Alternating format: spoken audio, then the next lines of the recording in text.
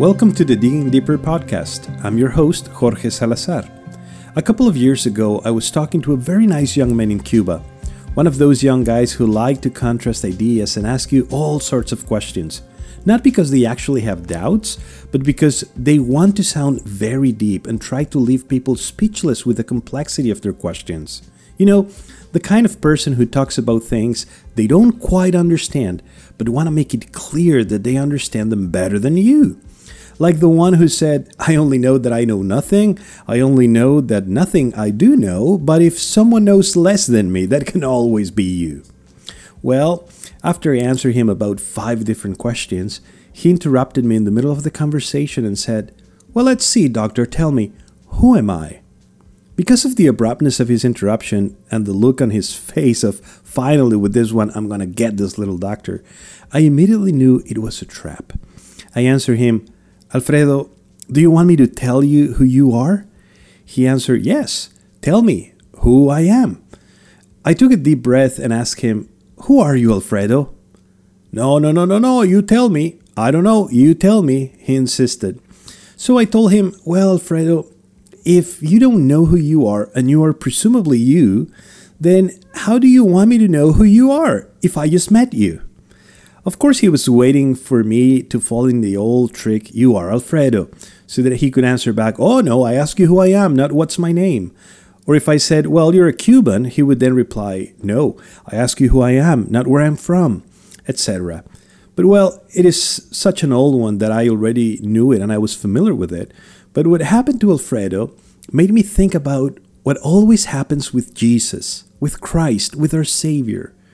Everyone has a concept about Jesus that suits them better or that they want to have. If you talk to a Muslim, he will tell you that Jesus was a prophet, but that Muhammad is the greatest of all prophets.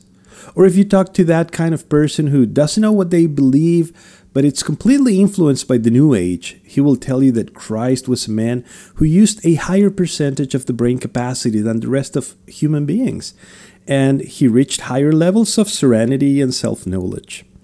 If you talk to a Buddhist, he will tell you that Jesus was an enlightened man who attained enlightenment through denial of self and detachment from selfishness. If you talk to a Jehovah's Witness, he will tell you that he is the Son of God, but not as Christians understand it, because he is not the Almighty God for them, but a man who by his works became like God, that is to say, a God. You see, each person has its own concept of Jesus. I have heard some people talk about Jesus as if he was their peer or pal. The other day a man said, Oh, it's just that JC and I get along so well. Wow. For others, he is the friendly face of God, because Jehovah or Yahweh, the one who rains fire and brimstone on cities, is less accessible. But Jesus, he's a nice guy. The question I hope we can answer this morning as we study Colossians is found in verse 15. Speaking of Jesus, we are told that he is the image of the invisible God, the firstborn of all creation. This is an awesome thing. It's very important because throughout the entire history of the Bible, since the time of the patriarchs, it was known that no one can see God face to face and still be alive. As a matter of fact, near the end of the book of Exodus in chapter 33, Moses is talking to God and begs God to let him see him, to show him his glory. And God tells him plainly in verse 20, You cannot see my face, for man shall not see me and live. Somehow, the holiness of God is something so awesome, so incredible, so beyond our comprehension and dignity as creatures, that the mere act of looking at God would end us. We would be struck down, but not only us, also the angels. For instance, we see this in Isaiah 6. Isaiah was in the temple worshiping God when suddenly he has a vision of the throne of God. He says it was a high and sublime throne. But look what he says about the angelic creatures that were in the presence of the Lord. Above him stood the seraphim.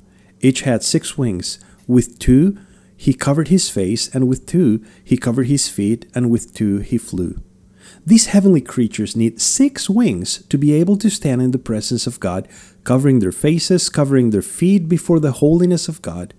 And if you read on, these are the same creatures that loudly declare, "Holy, holy, holy is the Lord of hosts. The whole earth is full of your glory." Isaiah says that the foundations of the threshold shook, and he said, "Woe is me, for I am lost." Why? Because he knew he was an unclean man, and he says, "For my eyes have seen the King, the Lord of hosts." Of course, that was a vision. But if you read the Bible, you will see that whenever any of the people have a vision of heavenly things, their first impulse is to say, "I'm dead now," because no one can see God and still be alive. That is why God revealed himself through his prophets, through signs, miracles, and wonders. The people themselves, in terror of God's holiness, asked God not to speak to them directly, but rather to speak to them through Moses for fear of their lives.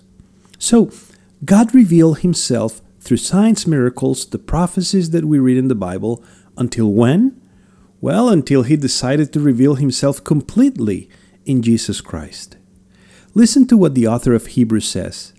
"Long ago, at many times and in many ways, God spoke to our fathers by the prophets, but in these last days he has spoken to us by his Son, whom he appointed the heir of all things, through whom also he created the world.